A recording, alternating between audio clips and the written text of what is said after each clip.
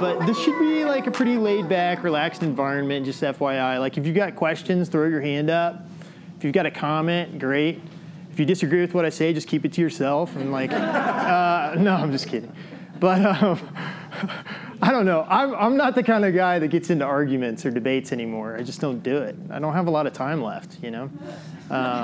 So it's not really, it's just not worth it anymore. So welcome here, you know, to this interesting edition of More to Life. More to Life, my wife and I started More to Life 4 years ago. And it's kind of a space in this community that exists to kind of talk about things and try and uncover, rediscover the depth in the ordinary, right? The meaningful and the everyday and the mundane. And to try and help us think a little bit more about what it means to be human. Because I'm a big proponent of that. Like, I love that idea and that concept. And so when we've been doing More to Life nights, people show up and it's kind of like Russian roulette. They have no clue what I'm talking about. Like, it's just a roll of the dice and they're like, hey, what's Phil going to talk about tonight? But I've had some things ruminating in my mind and in my heart that I feel like are for a more select audience, right? Like, not everybody wants to hear that. Like, some of the things that I want to talk about aren't necessarily great for what I would consider a general broad audience, right?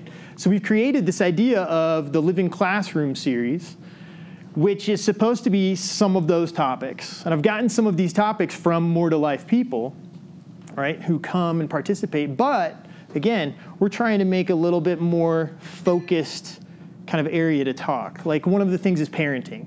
And I don't feel like, you know, I'm going to show up on A Normal Life with a broad audience and be like, hey, let's talk about parenting. And people are like, all right, see you next week. Like, just bow out. But our first one, of course, is spirituality and faith. And I gave it the title, My Spiritual Alchemy, and I'll talk about that near the end as we kind of get there. But just to kind of give you a little bit more broadness onto the whole idea of this living classroom, it's kind of a layered meaning. When I was thinking about like what I wanted this to look like, I wanted it to look like the idea of, well, what does it mean to live? I mean, I just did this talk at More to Life, and I was talking about the idea that we're all still students. That's what we are. You never stop being a student in life, but people definitely stop asking you what you want to be when you grow up. But like, they shouldn't, right? Because like, we're all still becoming, we're all still figuring this out. And if you think you have it figured out, you're wrong. And if you're acting like it, you know you're full of BS. Like, it's just not, it's not there yet. Like, you haven't arrived. Like, you're unfinished. You're still a work in progress. And so then what does it mean to live and to live well? What does that look like? A lot of people call it adulting now, and I don't really like that term, but whatever. Like, it's like, how are you going to keep moving forward? And more than that, we have several endearing and enduring qualities that we really do value as humanity across the board. And it's like, when do you stop learning about those, and who's teaching you those, and what spaces do you sign up and continue to learn?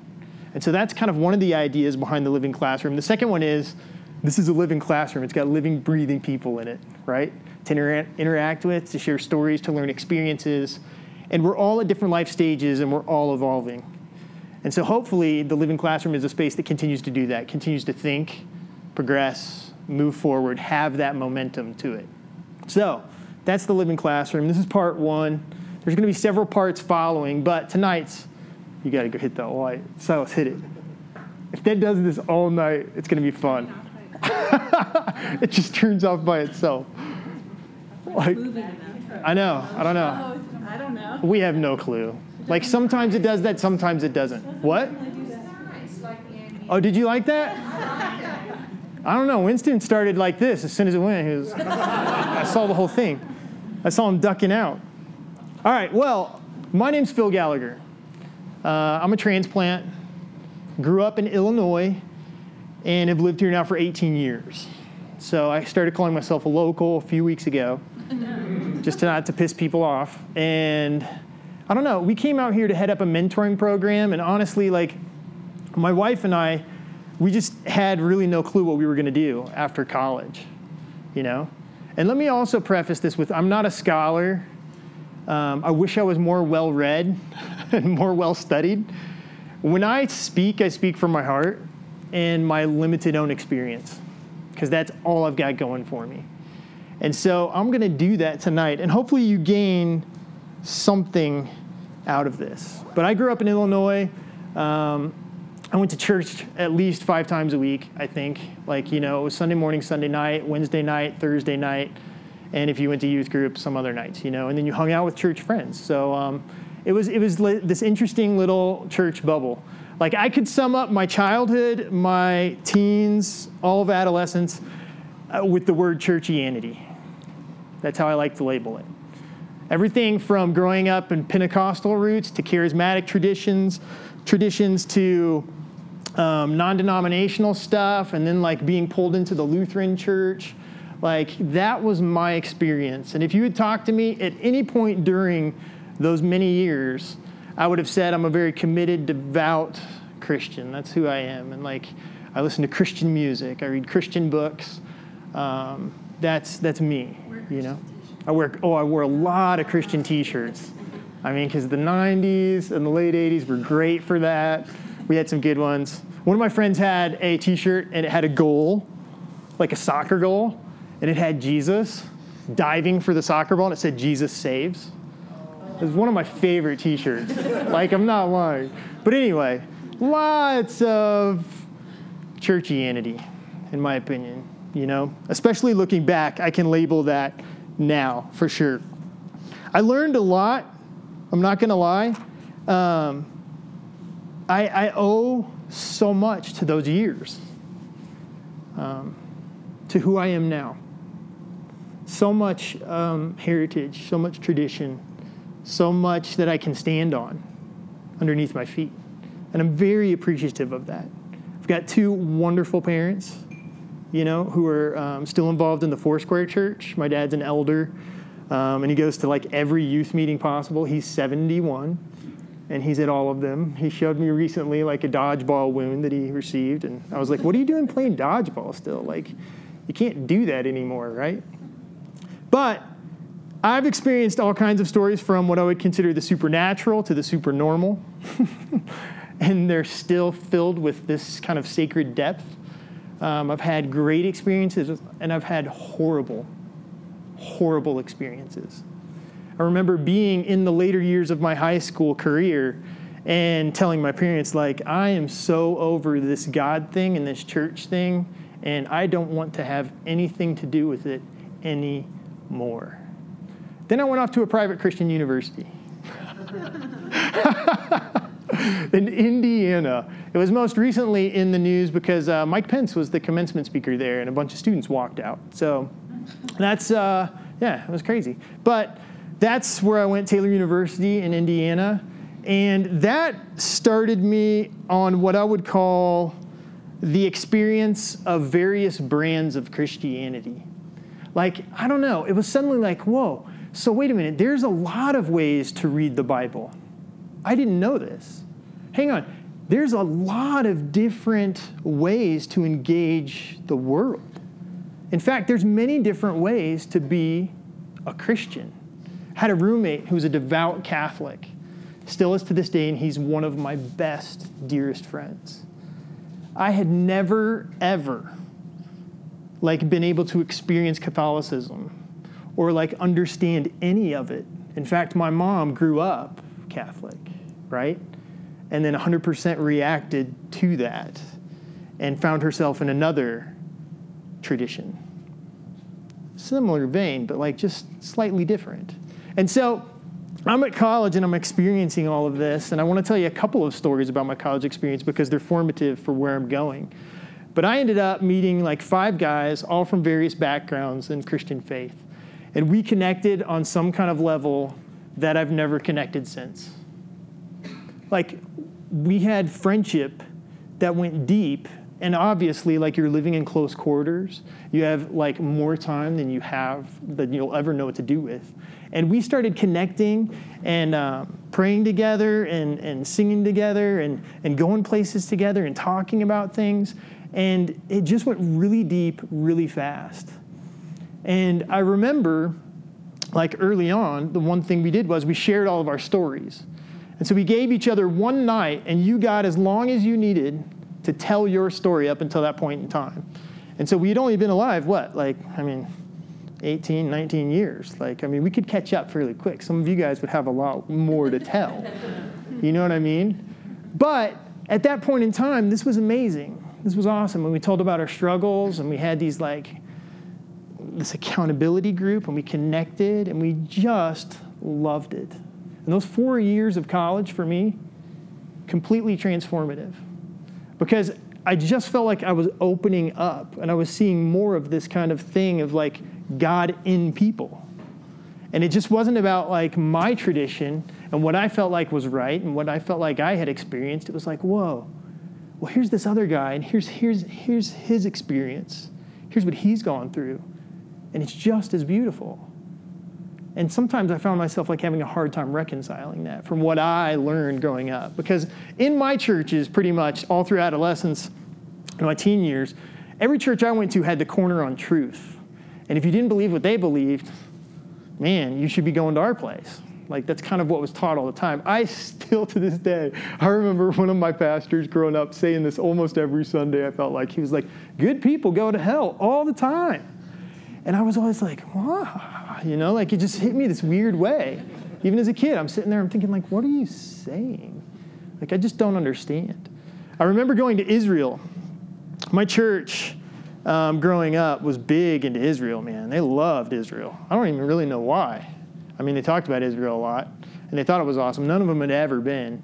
But Israel was this big deal at my church growing up. And so when I was in college and I had an opportunity to go there for 4 months and live there just outside the old wall, of course, everybody was go, go, go. And I went, and I was changed. I became really close friends with a Palestinian shopkeeper. And a lot of my friends were off with these Jewish dudes and these rabbis and stuff, and I'm over here hanging out with these Palestinians, man. And I'm telling you what, I saw a different perspective on that place that I had never seen before. No one had ever told me some of these stories. But he was the guy who invited me to his house. He was the guy who showed me hospitality. He was the guy who crossed some crazy lines and was hanging out with me. And I will never forget Suleiman. He's this amazing guy. And so I had these different experiences through college, this connection with my guys, my friends, different things with Suleiman. Some of my friends were really getting into the Vineyard Church at the time, and they were coming back and telling me stories about people falling down and getting gold cross fillings in their mouth. And I was puzzled, But I do want to tell you about this one other story before I go on to just a little bit more. I went to this thing called the Power Team. I've told this story many times, but this was a very defining moment for me. The Power Team was this group of ex-Navy SEALs and weightlifters and Olympians and guys who all got together and they decided to do crazy feats of strength in order to preach the gospel. And so they would get up and there was a lot of music and things would happen and they would rip phone books in half. They would break handcuffs. They would blow up hot water bottles, which I was impressed. Hot water bottle, man. And it looked like a balloon. And they just went for it, and supposedly, if they would pause long enough and let the air come back in, it would burst your lungs, And they just, and the thing goes crazy. Anyway, after every feat of strength, they would clap, they would flex, and they would point to God. And then, of course, I grew up in this tradition, and I felt it coming. This wasn't just feats of strength, and this just wasn't something to enjoy. There was another kind of hidden agenda going on here. And we got to it at the end when they basically started saying things and tonight we're going to ask you all, do you know Jesus as your personal Savior? Do you know that, and they started saying all these things. And then they asked people to pray a prayer. They did the whole head bowed, every eye closed. I don't know if you guys have ever been a part of that. I was always the person looking around. That was me every time. So they did every head bowed, every eye closed, and they had people raise their hands if they would like to make some kind of commitment here after watching feats of strength to Jesus.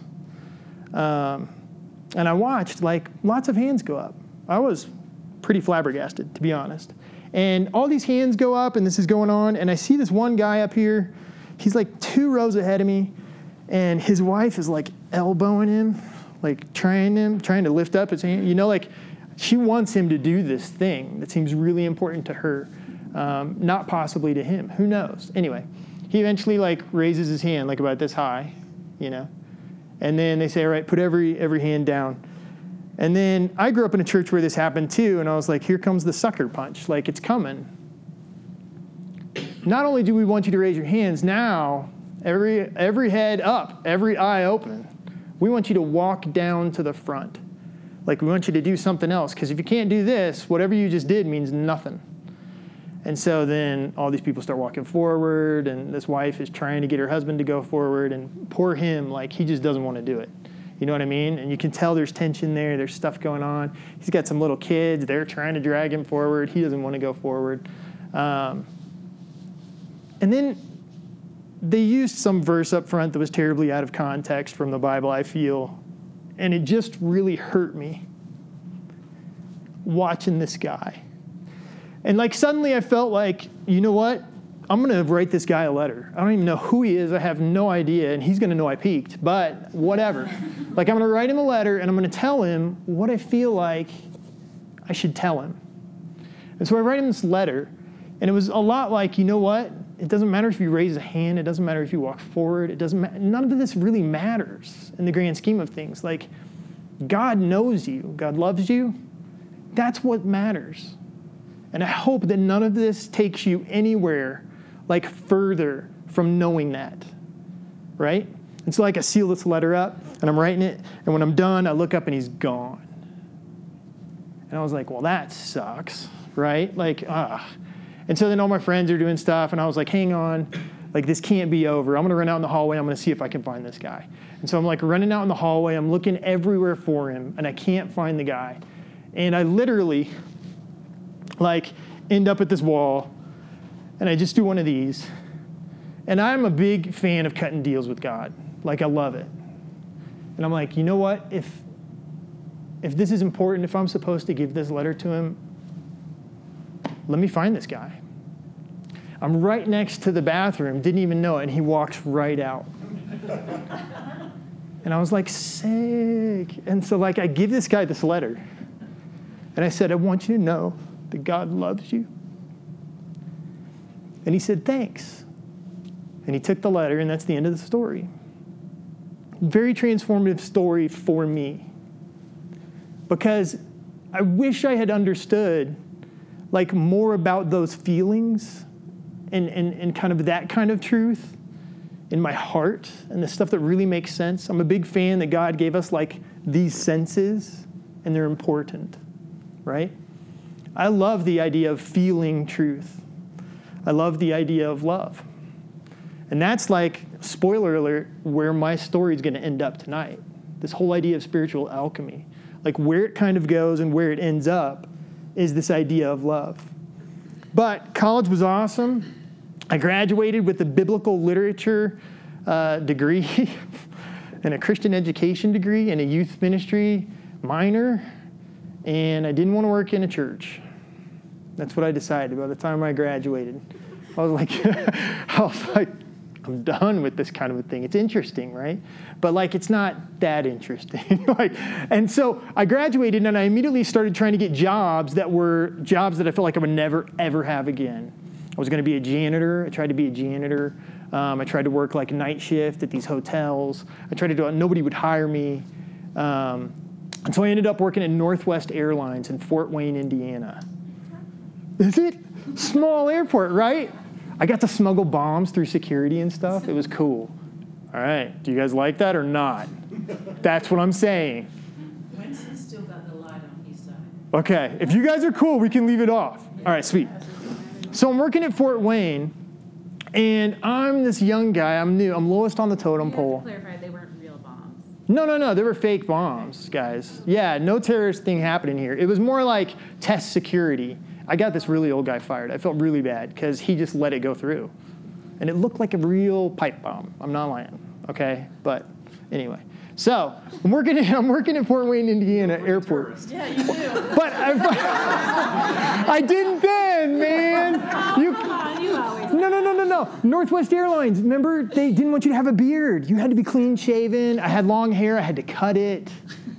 Like, seriously, man, I didn't have earrings then. Well, these. So anyway, I didn't then. I looked pretty good, if I do say so myself. So anyway, now I'm there, and I'm lowest on the totem pole, and they always want to know who the new guy is, and I get stuck with everybody doing all kinds of horrible work. You know what I mean? And it was fun for me. I thought it was pretty exciting, and it was enjoyable. I'm like, this is pretty cool. From what I've been learning for the past 4 years, this is pretty awesome, right? Emptying poop from planes and stuff. That's cool. And I'm talking with these people, and what I found out was they would ask lots of questions, and they wanted to be like, so what did you study? Like, what did you go to school for? What did this happen? And like, I couldn't lie. So I told them, and before long, it was like Preacher Phil, like Phil's like a preacher. And they started talking about all their problems, and every time someone had a problem, they were like, oh, you better go talk to Preacher Phil, man. You better go figure out what he thinks, man, and figure this whole thing out. And before you know it, like, my whole experience there was talking about their lives and, like, hearing their issues and their struggles and their problems and just, like, offering advice and like talking with them, and we created some really cool relationships. And I remember at that point, I like this a lot. I like this whole life thing, like figuring this out. Like early on, people were trying to figure it out. How do I live? Like, what should I do? Here's this dilemma. Like, what next? You know what I mean? Hey, have you ever heard of any of this happening to someone? What did they do? And so we just got to talking, and I was loving that job. We got married, and I'm working at Northwest, and we have a decision to make, and we're trying to figure out what we want to do because we really want to change the world, right? Like, this is what I grew up thinking. Like, I'm going to change the world. I'm going to make this huge impact. I need to go somewhere. I need to make something happen. And so we were looking at going to Romania and being house parents of an orphanage. Or coming to Breckenridge, Colorado. And we ended up coming to Breckenridge, Colorado. It was interesting because I had a professor contact me who said, hey, I know you don't want to work in church. I know you have zero interest in this, but there's this really non-traditional church out there, and they're looking for someone to work with students. And you should go check this out because I think it might be right up your alley. And so we came out here, we met with some people, and we were given free creative reign to like take over this youth program and to kind of like really be experimenting and Mad Hatter kind of ish with it. And we ran with it, and we loved it, and we did a lot of work with it. And it was awesome. It was awesome. That's the next stage. We hit this point where we're working with students. And we've seen all these brands of Christianity, and I've experienced churchianity early on in my experience, you know. But Sky, Summit County Youth, became this thing where we were working with students. And the majority of the students that we were working with were going to be students that had never, experienced church or never been a part of that. And that was interesting to me. I really dug that. And so what I started looking at was, well, we had some students who were like involved in other churches, and we talked with them, and we also talked with their youth pastors, and we tried to like get them invested in their churches. Because what we were really interested in was talking about life with students, not necessarily the Bible and teaching them stuff like I grew up learning. We wanted to talk about life. And I still remember 2 conversations early on. We're talking year number 1 to this day. A kid named Tommy Moles. Tommy Moles, we took him to this Young Life camp. And at the time, like Young Life, like loved Summit County Youth and was like, hey, you can be our branch of Young Life here. And so we went to this Young Life camp, and they did their whole thing, right? You do this week, you hear these stories, and at the end, it's a lot like Power Team, right? Power Team experience, here it comes. And they're going to have the kids do this. And I remember sitting with Tommy Moles afterwards, he's like, Phil, okay, yeah. All right, yeah, I'm horrible. I'm like a bad person, and somehow Jesus like makes that better. He's like, but what about middle school? What about friends? Like, what about like, how do I get good grades? Like, what about the fight I'm having, with my mom? What about that? And I'm like, what about that? That's good. Like, let's talk about that kind of stuff. And I also remember this other kid named Buzz. He went by the nickname of Buzz. appropriately nicknamed. Anyway, his nickname was Buzz. And we talked with him, and I had this heart-to-heart with him. And he said, Phil, I don't even know why you want me to come to Sky. And I'm like, why? He's like, I've been kicked out of every youth group in this county. I'm like, oh, yeah? And he's like, yeah, like every youth pastor in this county has told me, stop playing games with God and get your life right and figure this out. And if you're not going to do that, you're wasting our time. And I was like, well, I'm not a youth pastor. Like, I'm just like the head of this program. And this isn't a youth group. And I don't care what you're doing, dude. Let's hang out and let's talk and let's connect and let's share about life. And Buzz came every time after that. Like, he was committed, man. He wanted to be a part of whatever this was. And so we had these relationships. And as we were doing Sky, we're pulling in like young adult leaders and we're talking about stuff. And let's be honest, if you're starting like some kind of a youth program and you're trying to do anything spiritual, the people who want to be involved with that are probably people who grow up in that tradition somehow, right? They're probably involved with it somehow. So we're like trying to deconstruct and break this stuff down. I remember having to talk about words. Like, we never use the word sin. We never use the word salvation. We never use the word conversion. We never used the word redemption. We never used any of these words, and you had to talk about it another way. And when you started talking about it another way and you tried to explain it in normal human language that anybody could understand, it started to get difficult, right? It was a little tough, I'm not going to lie. And then sometimes you started asking even more questions like, okay, so I'm trying to explain salvation. What is salvation really, right? Like, that's when I started facing all of these kinds of questions. We're deconstructing it and we're breaking it down. Like, I remember talking about conversion once with my leaders on the side, and I'm like, hey, let's just not talk about conversion. And they're like, well, what do you mean? And I'm like, I don't know. Like, there's so many different ideas as to what that could be anyway. And they're like, no, I'm pretty sure. You know, and one speaks up and says, here's what it is. And then another one, who obviously went to another kind of church and had a different kind of interpretation, said, no, it's like this. It's a once and for all kind of thing. No, it's not. Like, you better pray before you go to bed at night. You know what I mean? Like, who knows what's going on here? And so then I'm like, yeah, let's talk about conversion differently. Let's ask students to do, hopefully, what we're doing every day, which is we get up and we get out of bed and we face choices and decisions all day long. Choices that are either going to advance and enhance life, or choices that can actually destroy and hurt people and break hearts. That's what I'm asking you to do, students. Every day, all day long, make a choice and be intentional about what you're looking at. So we broke it down and we had all these different words and we're trying to deconstruct and make sense of things. And we had leaders who had lots of questions. So suddenly we were dealing with students who had zero knowledge of like anything church, and we're just talking to them. And if you ever went to all of those students and said, hey, what did Phil ever talk about? First thing out of their mouth, I guarantee it would be God's love. That's what they would say. God's love. Because it always somehow spun back to that and connected to that. And then our leaders were asking questions like, well, why aren't you doing this? Why aren't you having them pray a prayer? Why aren't you presenting the gospel? Why is there never a Bible present at any of your meetings? And I'm like, well, we're trying things a little differently. We're going about this a whole different route.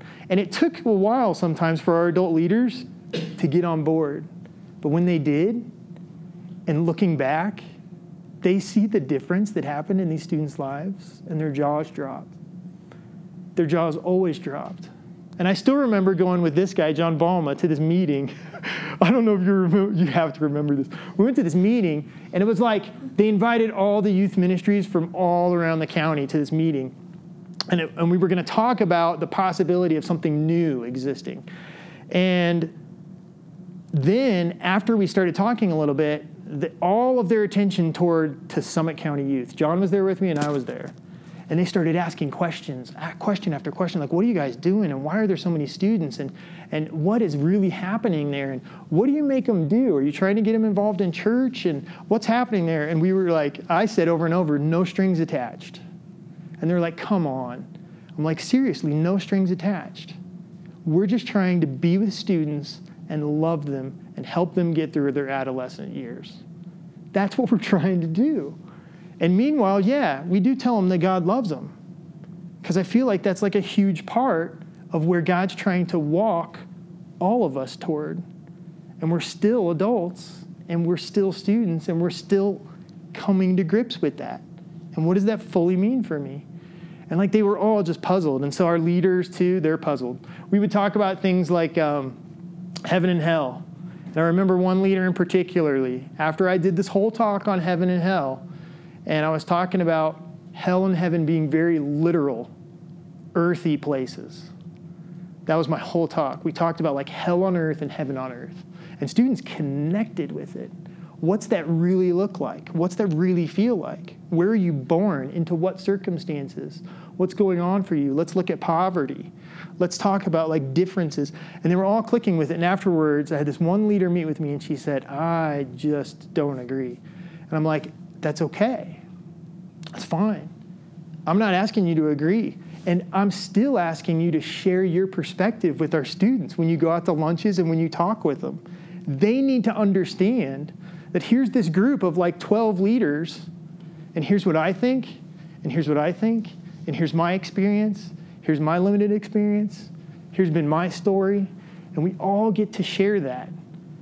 I remember taking students to California, and I called this like the exposure trip, right? It was like, here's these students, they're in high school, and they don't have a lot of experience, and we took them to a church where several of them have never been, and they're sitting in church, and there was songs, and there was a message, and they saw some people like maybe raise their hand.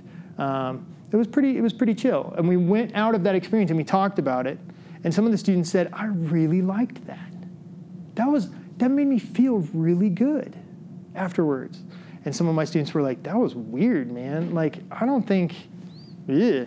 Then we went to an IHOP, International House of Prayer, not the fancy like funnel cake place, right? But we're talking International House of Prayer. So this was pretty charismatic, and this was pretty interesting. And we were there for an hour and a half, and they were praying that whole time with us and for us and things. And I let our students know what was going on before we went in there. And after about an hour and a half, it kind of broke. And then they said, all right, well, now we're going to get ready to get started. And we were like, what? And so I looked out at my students, and I was like, we're gonna peace out now. Like, you've had the experience I wanted you to have, right? And we stepped out and we shared, like, what was that like? Who felt like what? And one of the girls said, that was the most amazing experience I've ever had in my life. And she told a story about her little group of prayer and how she actually was having this like image of a flower in her mind. And this other woman called her out and said, I see a flower in you. And she was like, I felt like God spoke to me for the first time. I was like, that's amazing. I had the guy next to me be like, this place is kind of like, I'm going to refer it to a bottle of cologne. You're just supposed to dab, and I feel like they dumped the whole thing on us. Like that was his experience.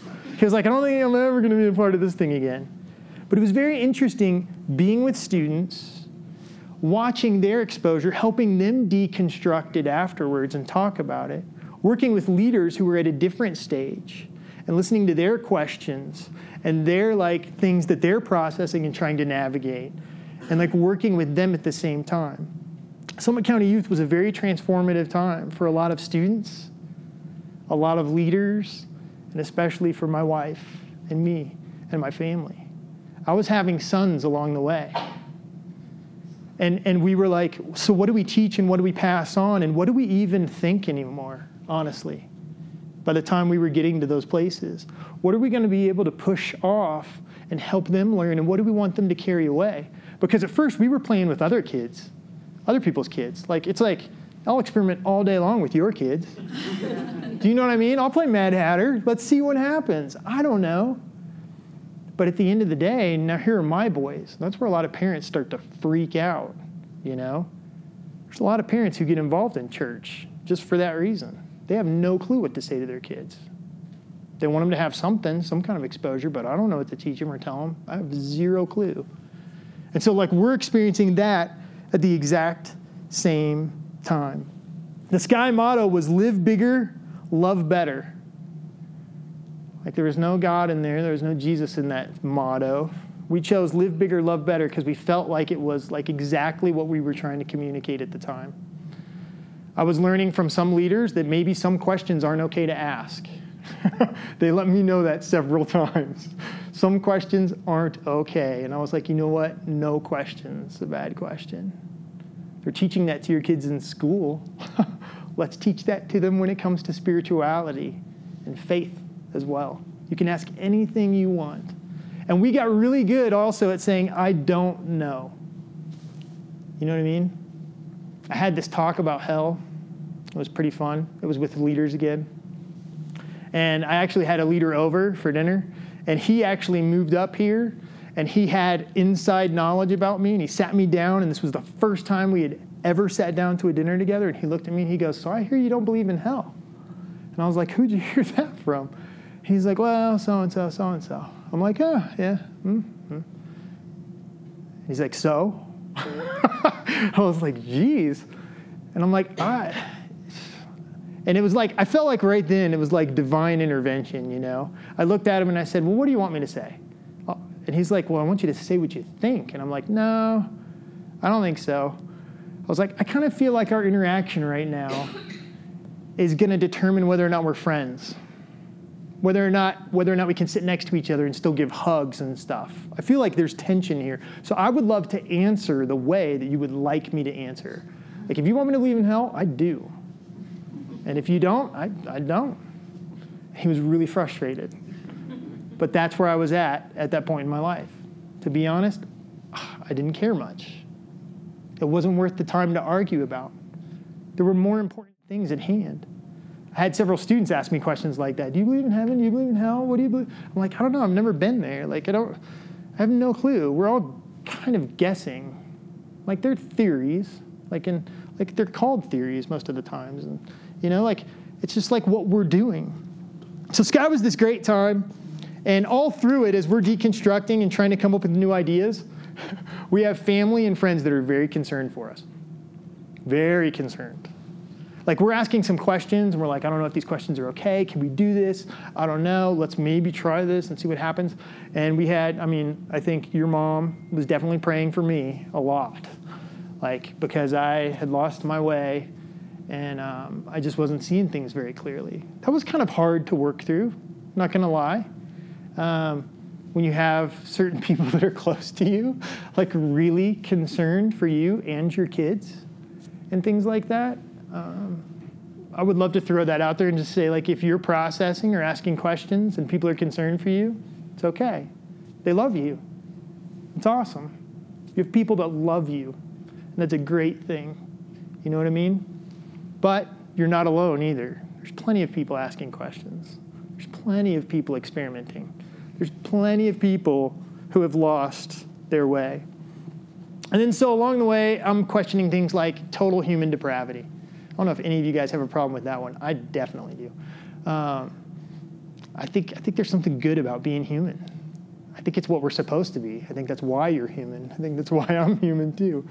Total human depravity was a big one. I was loving the idea of divine DNA. I was also struggling with atonement theories. Whew. I had studied a lot of this in college, but now a lot of it was rubber meeting the road in life. And I'm telling you what, atonement theories are theories by definition. It's what they are. And I would love to point out that I don't know what jobs are represented here tonight. I know we have like a retired lawyer. Oh, atonement theory. Atonement theories are all explaining what happened in the event of the cross, Jesus dying on the cross, and what really happened there. There's like 7-ish of them, 8-ish of them. There's a couple that are really popular, and there's a bunch that aren't, right? And they're all still theories. And we're kind of like doing our best. I don't know what kind of jobs are represented here. We've got some people here, but I'm guessing in your job, you do your best to like figure things out. And like your best. Like I go to the doctor, and I'm pretty much a worrier. And so like when I go to the doctors, I love to get answers. And I remember like not getting answers several times. I leave very frustrated. I'm like, you're a doctor. Like you took a lot of schooling.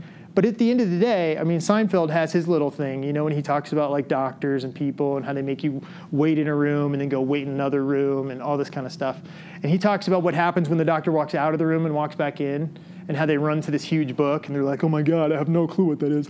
You know, and they're like flipping in the book and they're trying to read up fast and then come back in and be like, so, you know. But like doctors, lawyers, financial analysts, like, at the end of the day, everybody's guessing. They're doing their best. I will say that. We're doing our best. Well-intentioned, awesome, thoughtful, studied, time put in, guessing. This is what we do. And when it comes to the divine, I think that anything we can say is pretty much inadequate. It all falls a little short. Right? Like we're doing our best, but we also have to be open to, but what if our best isn't all of it? What if like our best is still a little bit short? What if our best, you know? So here's these 7 atonement theories, and I'm having some issues. Human depravity, I'm having some issues. And these are biggies too, by the way. Like when it comes down to it, you're like, whoa, so what's going on now? I'm going home talking with my parents about, well, I don't even know if the Bible's literal. Like, does it change anything if it isn't? I don't know. And so I'm just reading things and I'm throwing all these ideas out, and people are thinking, Phil and Ann are quite crazy, right? I remember, this is the stack of books that all started it off for me. This is like college and into the beginning of Sky. Prayer and the Art of Volkswagen Maintenance. Great title. The Gutter. This is a book that is all about the fact that Jesus loves porn stars. Like, and I had a shirt for a while that I wore, and everybody's like, what is that, dude? I was like hanging out with students, and they're like, why are you? But Jesus loves porn stars. This book, incredible. Changed my life forever. Because he does. Right? This book right here, the story we find ourselves in, man, it's a part of a trilogy, and it's older, but if you haven't read the trilogy, highly recommend you pick up the trilogy and read this. This came along at a point in time where, like, it's talking about someone who, like, apparently has no real spirituality, but they completely care for the environment. In fact, that's their job. They love the environment so much and feel so attached to the earth that they're caring for it and taking care of it. And the person who comes alongside them says, man, you're more spiritual than, like, anybody, you know? Like, you're so rooted and grounded and connected to this place. And this place is sacred. This place is a temple. And so, like, it's a really cool book. And right after that, of course, I got The Inconvenient Truth, man. That came out, was rocking my world. Because I was reading this stuff and looking at this stuff and watching what's happening and thinking, like, man, how, for all of my adolescence and my teen years, no church I was a part of cared anything about the world? How?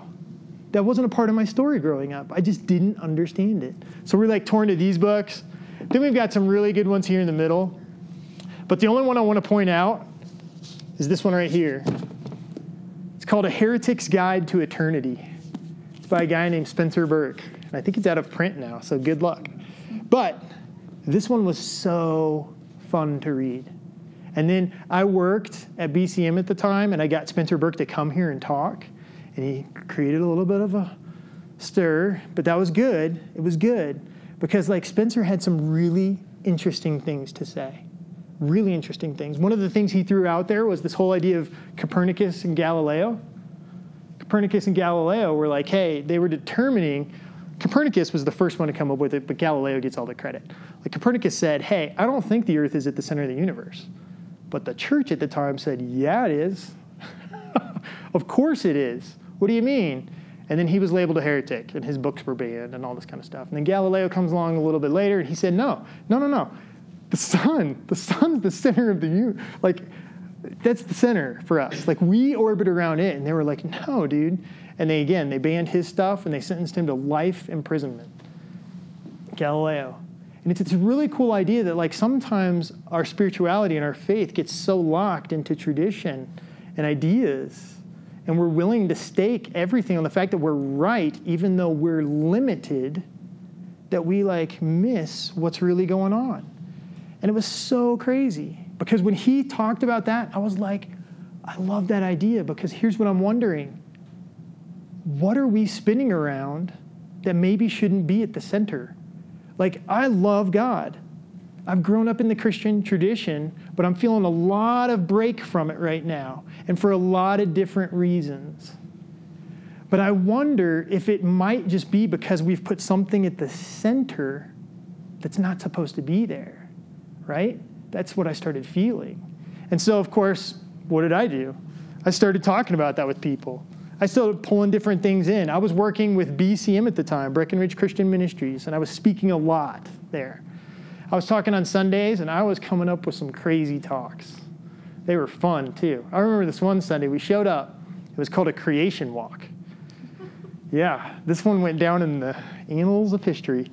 But, like, we did this creation walk, and we were going to, like, just surprise people, and we were going to say, hey, when you guys come here, we've created this little, like, kind of read-through thing. You guys are just going to get up. You're going to go out. You've got leaders, tour leaders, and you're just going to walk out and experience creation. Nature. And several people were upset, and it was okay. They didn't wear the right shoes. We didn't sing any songs. We didn't pray. But I was like, this is an awesome experience. This is something we need to share maybe. Let's try this and see what happens. Let's shake it up a little bit. It was pretty fun, honestly. For the people who couldn't walk outside, we did play a video about farming, which was awesome too. It was really cool. I thought it was awesome. But we did some talks like that. I remember another talk I did about the kingdom of God.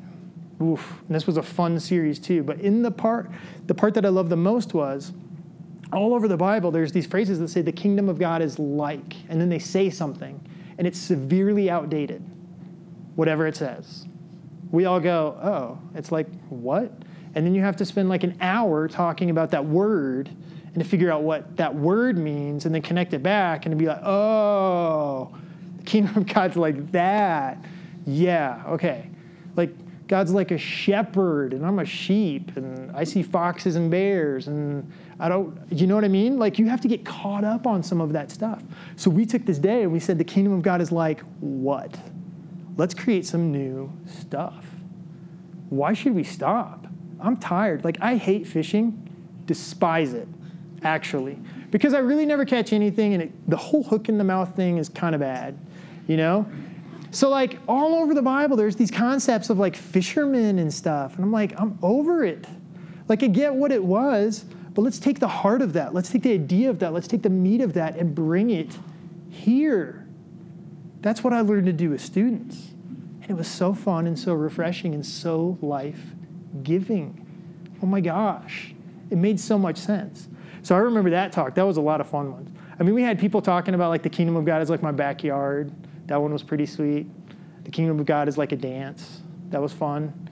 You know, and we started kind of exploring with some of those ideas. Another talk I did that I had to mention was this whole box talk. And I talked about boxes and how we grow up in boxes and they have edges and they have boundaries. And then eventually that box starts to feel a little confining.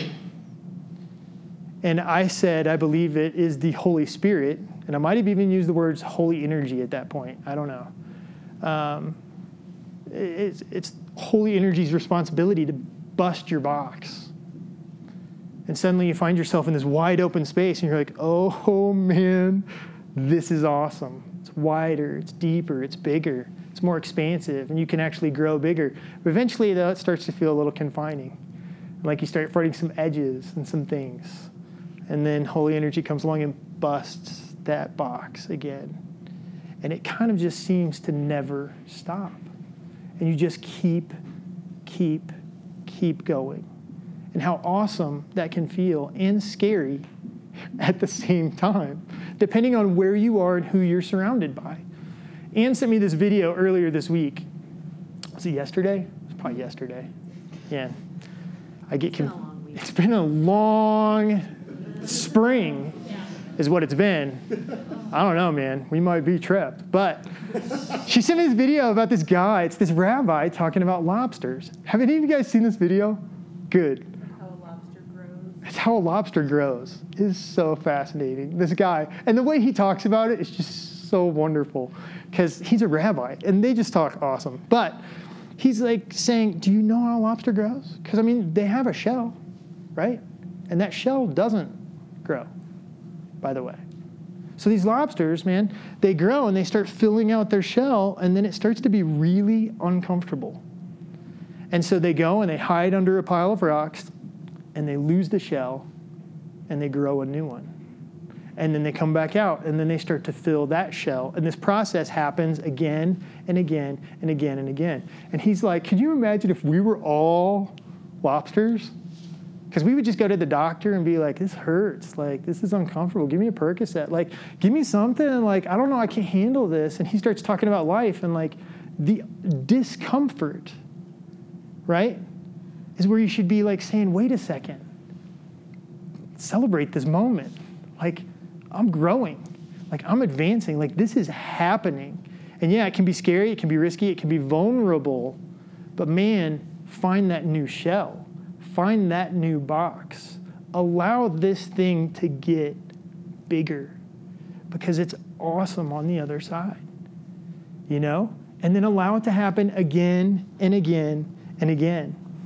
Now, I was talking about all that kind of stuff. We were going through like all these different things. And while I'm there, and speaking of BCM especially, I had already wound up at this idea that like at the center for me is love. I had a long conversation with my parents about the event of the cross.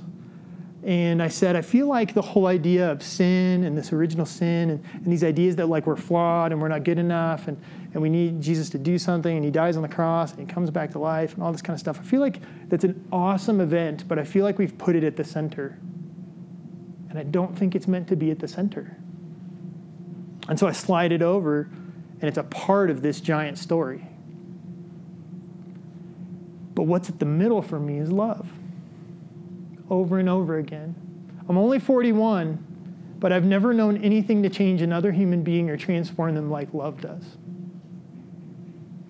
I've never seen anything make such a tremendous impact in the world and alter the course of things as love does. If you want to read a really cool book, it's called Love Does. It's by Bob Goff. It's really cool. And he's going to share experience, and story after story about love. We all know it when we come into contact with it. We all feel it. We see it. We know it. We understand it. And it moves us. It changes us. I love the life of Jesus, and I love the love he demonstrated. I love him doing what he did on the cross, and I love the expression of that love through him. I love it, but it's not the center for me. It wasn't.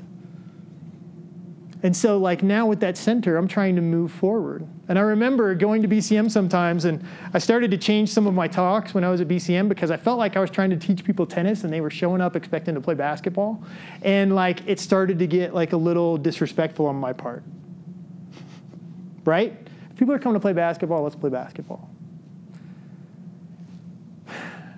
We parted ways with BCM and Sky, and we were rudderless and kind of lost for a little bit. My wife and I were like, what are we doing? What's happening here? What is our faith? What does our spirituality look like? What is this? We started More to Life. It's kind of like this whole idea of like, well, maybe we can continue talking about things and exploring things and discovering depth in the ordinary and talking about love on a broader scale. And what does that look like? What does it feel like? How do we pull that into our lives? Meanwhile, I had to decide what though, right? Because I feel like we're human beings and we love things to be in boxes. We love to label things and figure it out and have an idea of it. But man, I was really having a hard time. And so I created this idea of spiritual alchemy. Because at the end of the day, I was like, if love's going to be my center, and like, I mean, I can back it up with verses from the Bible. If Christians have, issues with love being the center, it's like, well, when Jesus was confronted by someone and he said, hey, what's the most important command in the Bible? Tell me now, make it happen. It's like, well, what did he say? He said two things, right? He said, love God, love other people, basically. And a lot of people look at that like that's crazy, but that's really hard to do. Like those two simple things, that's really, really tough to do. I mean, if you're doing those, you're doing the miraculous. That's what you're attempting to achieve. And so I sit down and I say, well, alchemy. I'm going to read you the definition of alchemy just real quick. Alchemy, seemingly magical process. I'm already hooked. Like seemingly magical. Process of transformation, creation, or combination aimed to purify, mature, or perfect. I was like, I like this idea of alchemy. Alchemist, someone who transforms things for the better. Someone who transforms things for the better. So like now, I consider myself a spiritual alchemist. That's what I'm doing. And I look back through all of my years and all of my experiences, and what I've tried to do is grab a hold of some things that felt really true, really solid. Like when I look back and I say, okay, what are those elements of faith and spirituality that resonated so deeply within me that they moved me, that they altered my course, that they changed my life? I want to hang on to that stuff. I want to make sure that that stuff is still a part of where I am. And it might not have been something easy, right? I'm not just talking about like roses. Like we're talking about like, what was it that I want to take and I want to combine and I want to create and I want to use this to create a spirituality that's worth living for me. Because that's what I want. That's what I want.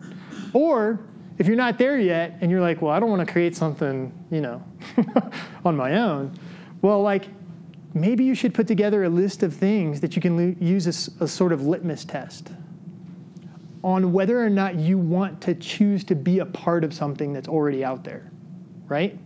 So like, I did this when I was dating, for God's sakes. I was like, I'm going to create a list of things that I want that person to like have. So it was like, I want them to think I'm funny because that's important to me. Like I want her to be able to dance. Yeah, sure. I want her to enjoy winks from me, because that's fun to do. Like you make this list of things and then you hold those people to the standard. And so like maybe there are pockets and like of faith communities where you can have a litmus test and you can say, well, I want these things to be a part of that place. And if it doesn't match up, it doesn't match up. And you keep the hunt on, right? Because sometimes you need to shed the shell and you need to grow more, right? So I'm going to give you some of those things real quick that I'm clinging on to. Some of the things that are important for me and very vital. Number one, the spirituality I'm a part of has to embrace our divinity. It has to acknowledge the image of the divine on human beings. Human beings have dignity, they have worth, they matter, and they matter more so than like we've probably been taught. We were watching a show last night, and as much as I love the old hymn, Amazing Grace, it is so hard for me to sing the line that I'm a wretch. Because I'm here, and I'm breathing, and I'm good. And there's divine DNA that pumps through me. In fact, I think this is the heartbeat of God. And I'm telling you what, the spirituality that I'm a part of has to recognize that, not only in me, but in you. I've got to be able to see it on every face, every color, every nationality, every language, every human being. And it's got to have that part. That component for me is huge. And again, if I'm centered around love, it makes 100% sense. It doesn't matter what you believe. It doesn't matter if you're right and I'm wrong. Like there's this divine mark inside of you and on you. And you're worthwhile simply because of that. I hate that so many people walk around feeling like they're not enough. And working with students for 15 years, they all feel like they're not enough. They don't need to hear it again from anybody. You need to tell them they're enough and that they matter and that they're important. The second thing that I'm hanging on to is that it has to exhibit and demonstrate some sort of humility.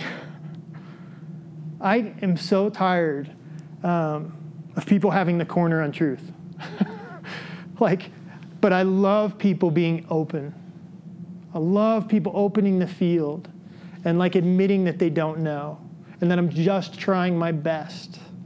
There has to be that dose of humility there that's going on that says, okay, you know what? At the end of the day, we all are guessing, all right? I've never been there. You've never been there. It's probably not important that we argue about that, right? Let's just own a little bit of that and say maybe we don't have the answers. I was a big fan of working with students. They would ask me questions, and they would say, well, what do you think? What do you think? And I'd be like, well, I'll tell you what I think today, but you better ask me again tomorrow, because who knows what could happen between now and then. I might 100% flip on that. I have no clue. Again, I'm just trying. I'm doing my best with my limited experience. So you've got embrace our divinity, demonstrate humility. Number 3 is the awareness that they're a part of something bigger, that they're a part of something, that they're not the end all, right?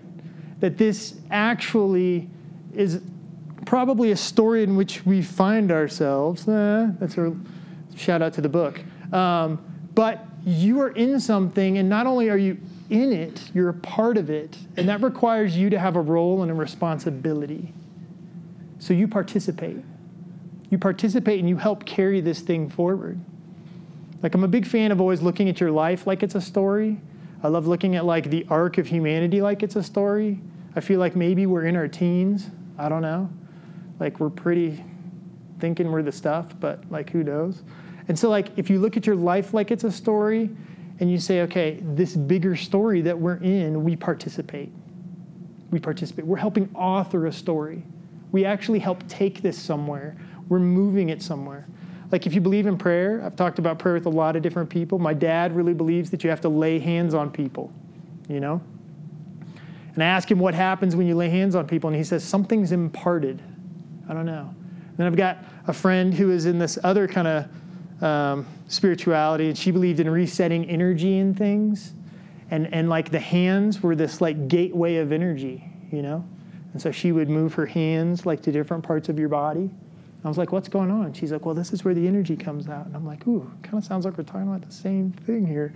I don't know. This is very interesting to me. But we're a part of this story. And if you believe in changing it at all, we have a role. We're participating and we're doing something with our words, with our actions, with our thoughts, with our prayers. We carry that power to author a story. And so we're a part of something much bigger. Sometimes that should give us the dose of humility maybe, but that's 100%. That third thing for me is the awareness of being a part of something bigger. The fourth thing, earthy. Any spirituality I'm a part of nowadays, it's got to be earthy. It can't be about anywhere else, really. It's got to be about here. I remember doing a talk called Dirty Jesus, and we made T-shirts even. It was really cool. It just said Dirty Jesus, and we talked about that Jesus walked the earth, and he was here, and that should matter. That should mean something. We're here. And so when I say earthy, this place matters. Planet Care matters. I always feel 100% across the board, if anybody should be leading the charge in caring for this planet, it should be or should have been Christians, because they have a book that starts with it, for God's sakes, and says, oh, by the way, take care of this place. That's your job. That's it. You know what I mean? And so it's got to be earthy. It's got to be here. We've got to figure that one out. It's got to be earthy. And I love the idea, too, that, we're here, and we're interacting with one another, and we're in relationship. When I look at, any kind of spirituality, there has to be this constant idea of being in relationship. And that goes, full scale. It's, in relationship with one another, in relationship with the divine, in relationship with Mother Earth, in relationship. You can't get away from it. It's community at its best. You were placed right into the center of it, and you can't ignore it. You can't escape it. And so you're in relationship, and now it becomes like, how do those relationships function? And that's one thing that I feel like we should be talking about a lot. Like our relationships, where do they fall on like a health meter? Like what's going on here? How are we communicating with one another? What's being done in order to advance those relationships and enhance those relationships? That's one more thing. I keep going back to this list. This is my favorite one. The heartbeat of God. John Philip Newell. I don't know if any of you guys have ever heard of the guy or read any of his stuff. I've got this book, Rebirthing God. This is a really great book to pick up. I mean, if you're at all interested in faith and spirituality, this one's really good. He likes to talk about the heartbeat of God a lot. You know it when you come into contact with it all the time. You can feel it and you can sense it. There's a quote in here I wanted to read from him. Well, a couple actually.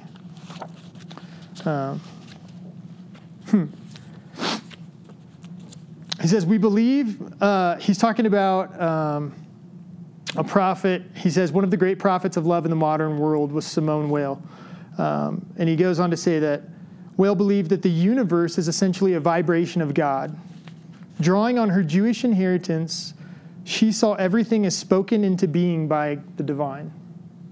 At the heart of that divine utterance is the sound or vibration of love.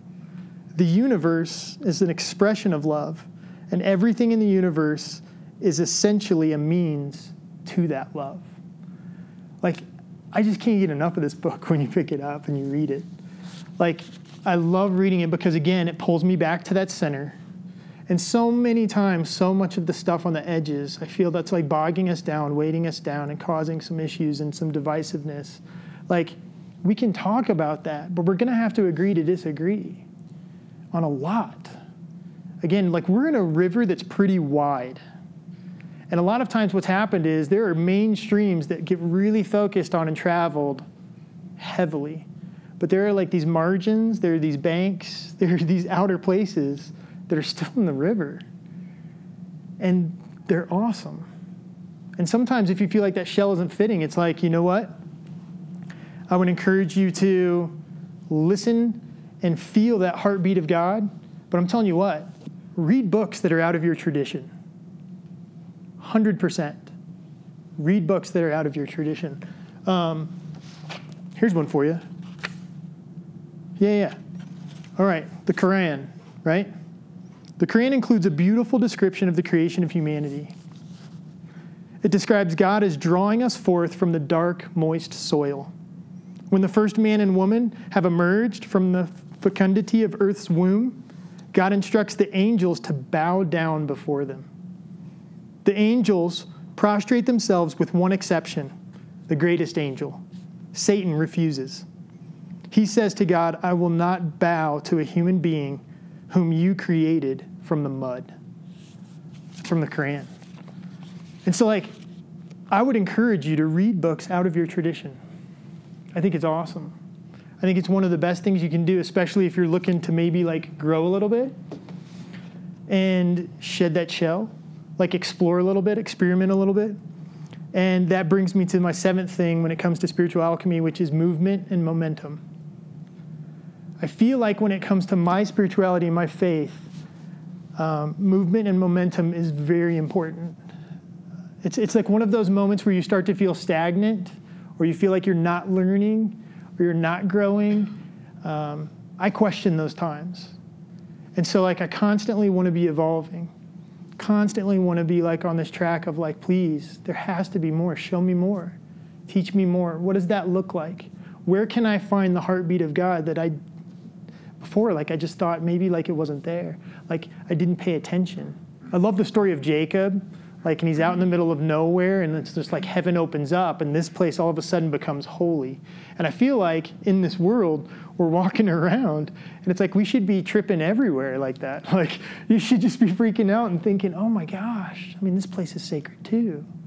I've always heard that talk about Moses and the burning bush from early in the Old Testament. And like a lot of rabbis will say, hey, that bush was always burning. It's just that Moses finally saw it, right? He finally paid attention. Like, this world is on fire with the presence of the divine. And it kind of just takes waking up to it. And sometimes, like, people will talk about being in a flow, or like, I like to think of it as a song because I love music, right?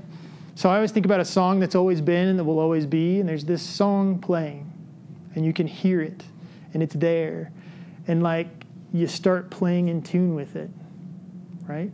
And the melody becomes that much more beautiful. But we all know when someone isn't playing in tune, because it literally breaks our heart.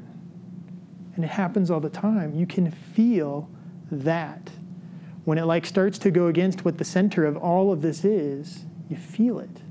And you can tell when it's like out of tune with the song that's going on. So, I'm looking around and I'm thinking, what's revelatory? What's revelatory about the Bible? What's revelatory about faith? What's revelatory about religion? And the one thing I feel like we can't fully grasp, fully wrap our heads around, fully understand is that idea of love. And whenever I go back to the Bible, because I still love the book and I still read the book, like every page and every story in there, I feel like it's this endless process of God saying, but I love you. I love you. Don't you get that? I love you, I love you, I love you, I love you, over and over and over again. And it was like new at the time, and we like read it, but if you go back and look, it's like there always, and it's being discovered and rediscovered and rediscovered and rediscovered.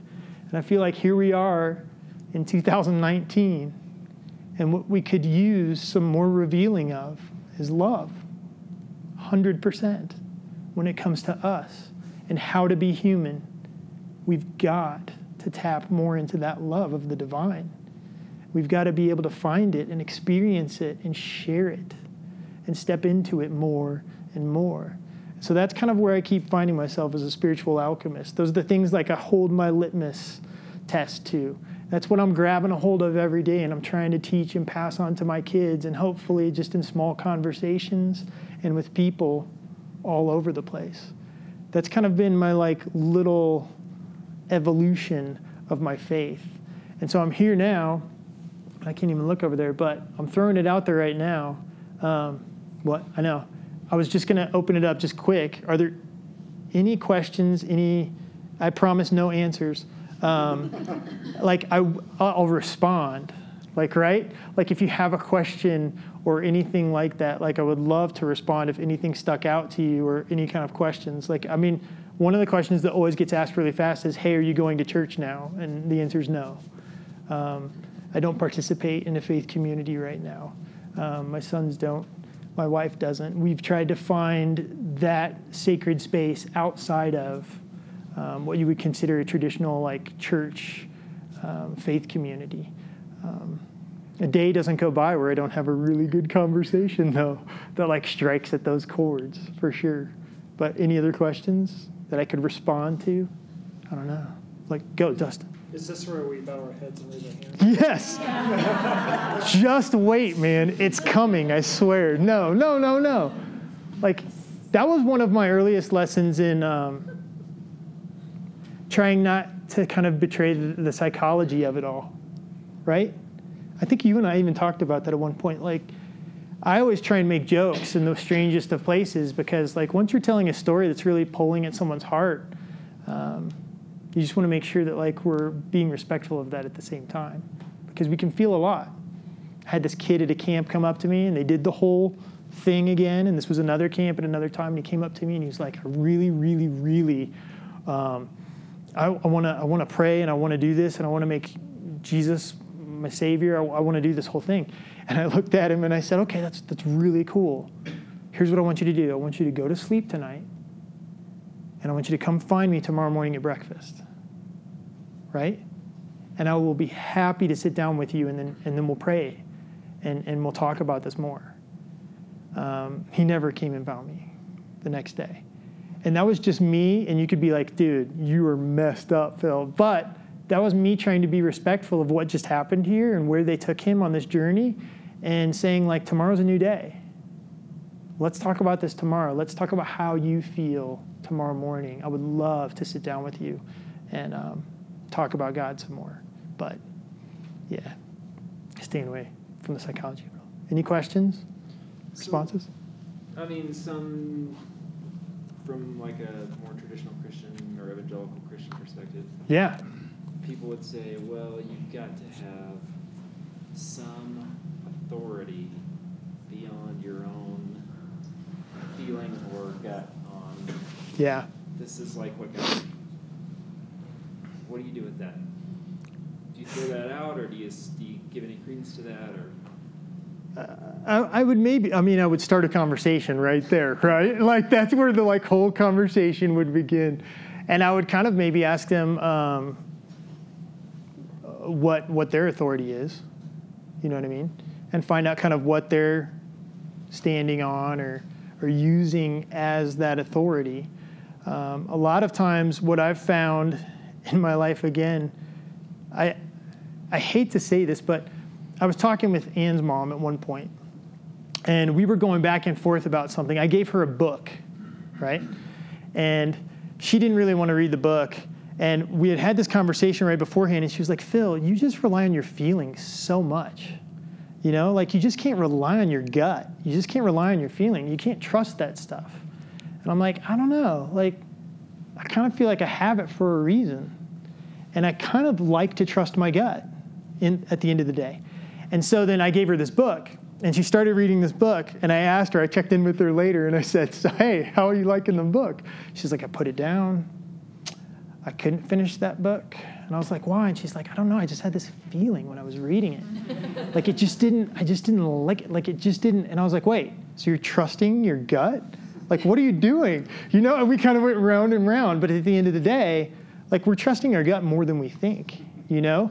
And I do believe that you've been given a brain. You've been given a heart. You've been given these senses for a reason. I'm not going to say that sometimes they don't betray you, but we're all going to make mistakes, and we're all going to go down crazy paths and experiences. The one thing out of the Bible that I do, I don't even know what verse it is, and you guys would probably be better at like telling me where it is, but I love Jesus telling people, he's like, but I will be with you. I'll be with you.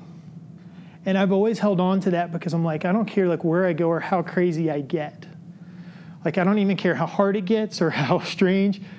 I still know that God is with me in the process. And I'm okay to like be a little weird or be a little crazy. And I know that like you do have to have other people in your life. And so if I would rely on an authority, I'm saying my gut, my feelings. I have my wife. She keeps me in check a lot. And then I do have friends that I honestly reach out to, and we have conversations a lot about this process. What does this look like? What are you learning right now? Hey, like what is happening in your life right now concerning faith and spirituality? And so my authority probably is more gut-driven and communal-driven, I guess, right? Like on those two terms. But yeah, I love the Bible. I think it's a great book. Here's what I'll say about the book. For as awesome as it is, it's also weak in many ways, right? And so what I would throw on top of that is, I love to point this out. I'm like, if you're a woman, like Jesus wasn't one. So, bummer for you, right? Like, so, do you see what I'm saying? Like, it's weak in some ways. Like, I'm a dad and I have kids, and Jesus was never a father in that book, right? And so I have to start looking for different pictures, different stories outside of that book to help me. And so I'm going to look to friends. I'm going to look to people who I admire and who I trust and who I feel like are demonstrating and living and breathing that heartbeat of God. I'm going to connect to that. I'm going to chase them down, and I'm going to make that happen. They're going to be an authority, so to speak, for me. Does that at all answer that question? No. Sorry. But I think one of the things we have to think about is you know, Jesus was in the same situation. You know, he had to break away from the tradition he grew up in and his society, and he also had no reliance on anything except for his past. Yeah. And he spent a lot of time in meditation and prayer. Yep. And relying on his relationship with God, and then the trust of other, you know. Yeah, people around him. Yeah. Yeah. To create something new. Yep. So. Yeah. I would back that up. June. Just, based on what, you said, and for me, I was brought up, 12 years of CCD in a Catholic church in Mass every Saturday night, and like for me now, I feel like, it's how you live your life, it's how you treat others. When you talked about how the center is love, and it's like, you look around, and I think just sitting tonight, it's like, okay, now, what, are there people out there that I could show more love to, or it's, I think for me, it's just, living a good life, being kind to people, helping them out, and that, I don't need a formalized church to do that, because I feel like, someone's watching from above to guide me to live that good life. Yeah. And it's all individual, I get it. Yeah. But having grown up in such a strict Catholic family, and it's just like, I'm like, no matter what happened, I was actually living in Boston during the whole pre-sex scandal. Oh, yeah. Erupted. Yeah. I was living in that part of living in Boston when it was happening. And I'm thinking, oh my God, are you kidding me? But I just feel like, for me, if I live a good life, if I treat people with love and respect and care, that's very fulfilling. And I think it's seen by others and person above. C.S. Lewis wrote a really great book called The Great Divorce. It's a pretty fun book that almost like suggests that this is like a shadow life, or something, like you have these like parallel lives that are happening. And I always remember my grandmother, like, who passed away, and she was a pretty bitter woman. She was pretty angry, pretty racist, pretty a lot of stuff. And she drove one of the short buses, and at her funeral, all of these kids came to her funeral. And she was always so kind to them and so nice to them on the bus. And she demonstrated such love. And I always think about my grandmother, and I'm like, I don't know, like, what kind of faith, spirituality she had. But reading that book, Great Divorce, and looking at her life and thinking about, like, so what here are we doing that like matters or that carries weight or that has substance? And I'm like, everything that we do to the extent that we love, advance, like, life and kind of breathe that in, I feel like that has weight and substance, and I feel like it carries over. I feel like all the other trivial, stupid stuff we do just gets lost. It's gone. And so, like, I love looking at my grandmother's life and thinking, like, okay, the racism's gone. Like, this other stuff is gone. But, like, man, that love that she had, that's, like, carried on. It's, like, something that's, like, of value. And to that extent, you're, like, living in what I would consider, like, the new humanity, this new kind of space. You're in touch and in tune with that heart of God, that love that's, like, really, really real, right? It's real. It's got weight to it.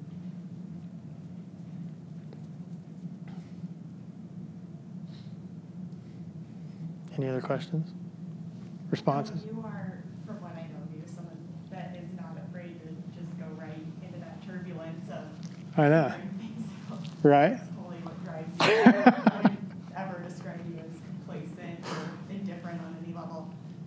In that process, like, from you kind of recounting all that stuff, it sounds like you've had to split off or let go or unlearn a lot of things that once was a part of your Christian experience and your tradition. Where does healing fit into that for you, or where does reconciliation, not in the traditional, Yeah. I know we threw that word out earlier No. in the talk, but how does that fit in the story for you? For me, so I would use, like, family, the closest people to us, who tend to honestly practice different faith traditions. That's always interesting. And along the way, like I'm very vocal. I'm like inviting people along with me, you know? Like, hey, read this book. Hey, check this out. Let's think about this, or let's make this happen. And I talk at great lengths with Anne's mom. And So you better add some closure to that story. Yeah, because so- she's still kind of painted in a bad light. yeah, Anne's mom, like now is like, if you think I'm open, like she's open. Like, it's so fun to watch. You know what I mean? Like, and so all along that process, we've still recognized that like we're family, we're still connected, like this is still a part of it. I think one of the things that I was trying to think about when you said that word healing, a lot for me, it comes down to, I mean, it's not necessarily even with people, it's also just my heart. I remember thinking like, I'm asking like really crazy questions, questions that would keep me up, that wouldn't let me sleep, and things like that. And at some point, I'm not even sure how you've gotten there, but it's taken time to get to a place where I feel like God's really big, and I'm okay, and I'm safe, and that's also okay. And I feel like the bigger my box has gotten, the more okay I am with kind of the disagreement. Like I'm so much more willing to agree to disagree and to be all right with it and to allow kind of all of those stages to exist almost, if you would say that. And a lot of times now too, what I find myself doing is, this is a talk where I just get to talk. So I can just say whatever, you know what I mean? Like, here it is. But when you come into contact with someone and you can feel the resistance, I'm not even going to bring it up, right? It's like sitting at the table with that friend who is like, well, do you believe in hell or not? And I'm like, tell me what you want me to think. Like, so it's okay. Like, we're all on some kind of process. We're all on some kind of chart, timeline, like growth thing. It's happening. And wherever we're at, we're there, right? And that's what's so cool about God being big is the divine embraces all of that and is like okay with all of that. I should be okay with that too, right? I don't think I've really, not in family or even friends, like we haven't, like it just, when it came to faith and theology, like that hasn't really burned any bridges, like with faith and theology, like in spirituality. I don't know. But I remember asking questions, like the other night we sat around at the table. Here's our dinner table. Hey, so what do you guys think happens after you die? Like, so all five of us are sitting there sharing stories about like, well, what do you think happens? I don't know. So we're all talking about things, and then Anne's like, I don't want to talk about this too much. It kind of weirds me out. Like, I don't want to think about that too much, you know? And then that night I'm just like, yeah, man, you know, and I started asking all these questions and thinking about it. Sometimes they're like questions that still keep me up, and I'm not sure what to do with some of those, you know? But I don't know, too, like we're kind of in bubbles, and the majority of people I find myself talking to are asking questions, right? Like they're honestly asking questions. Even if you're my dad and you're 71 and you're going to Foursquare Church, you're still asking questions. There's still things in the back of your mind. And I think it's always fun to talk about those questions. So that's kind of what I gravitate towards. And if you think different from me, you know, hey, you voted for Trump, it's all good. Like, let's just talk it out and let's like embrace the moment. So I don't know. That's all I can say to that. What do you think? How are you doing with healing? No, I'm just kidding. Like, I don't know. Was that what you were asking, Nikki, at all? Yeah, I think so. I think I think he exhibits a bravery because you really followed your gut, and it's just interesting. But I think that process can be really hard, and Yeah. I personally have experienced pain through that process. So I was kind of curious more from a selfish standpoint. How do you Yeah. reconcile it? It's pretty funny. There's a book called Pilgrimage of the Soul.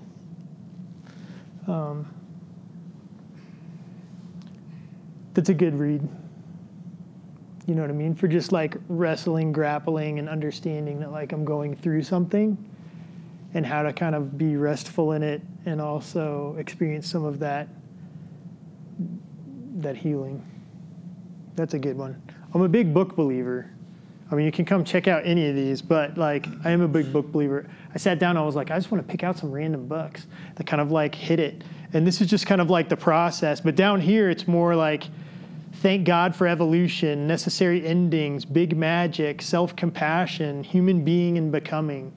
Like it's all sort of like shifted more to that early experience at Northwest of life. Like I really care about this process of human development and us as people. What does it mean to be human? Because in the end, I feel like that's what we're called to be. And we're called to be great at it. And to like really step into our skin and like embrace that. And it feels like we're still in our teens. And we're like kind of stepping along and we're making that happen. But yeah, I'm a big book believer. And Pilgrimage of the Soul is awesome. So, any other questions that I can vaguely talk around and not answer? Hey, well, thank you guys for being here tonight. Hey, if you want some cards to spark up conversations with people, they're back there. They're from Building Hope. They're kind of fun conversation starters that just get a conversation going between you and someone else that kind of cuts through some of the superficial kind of level stuff and strikes a little bit of a deeper chord. But those are free. You can take those and make those happen.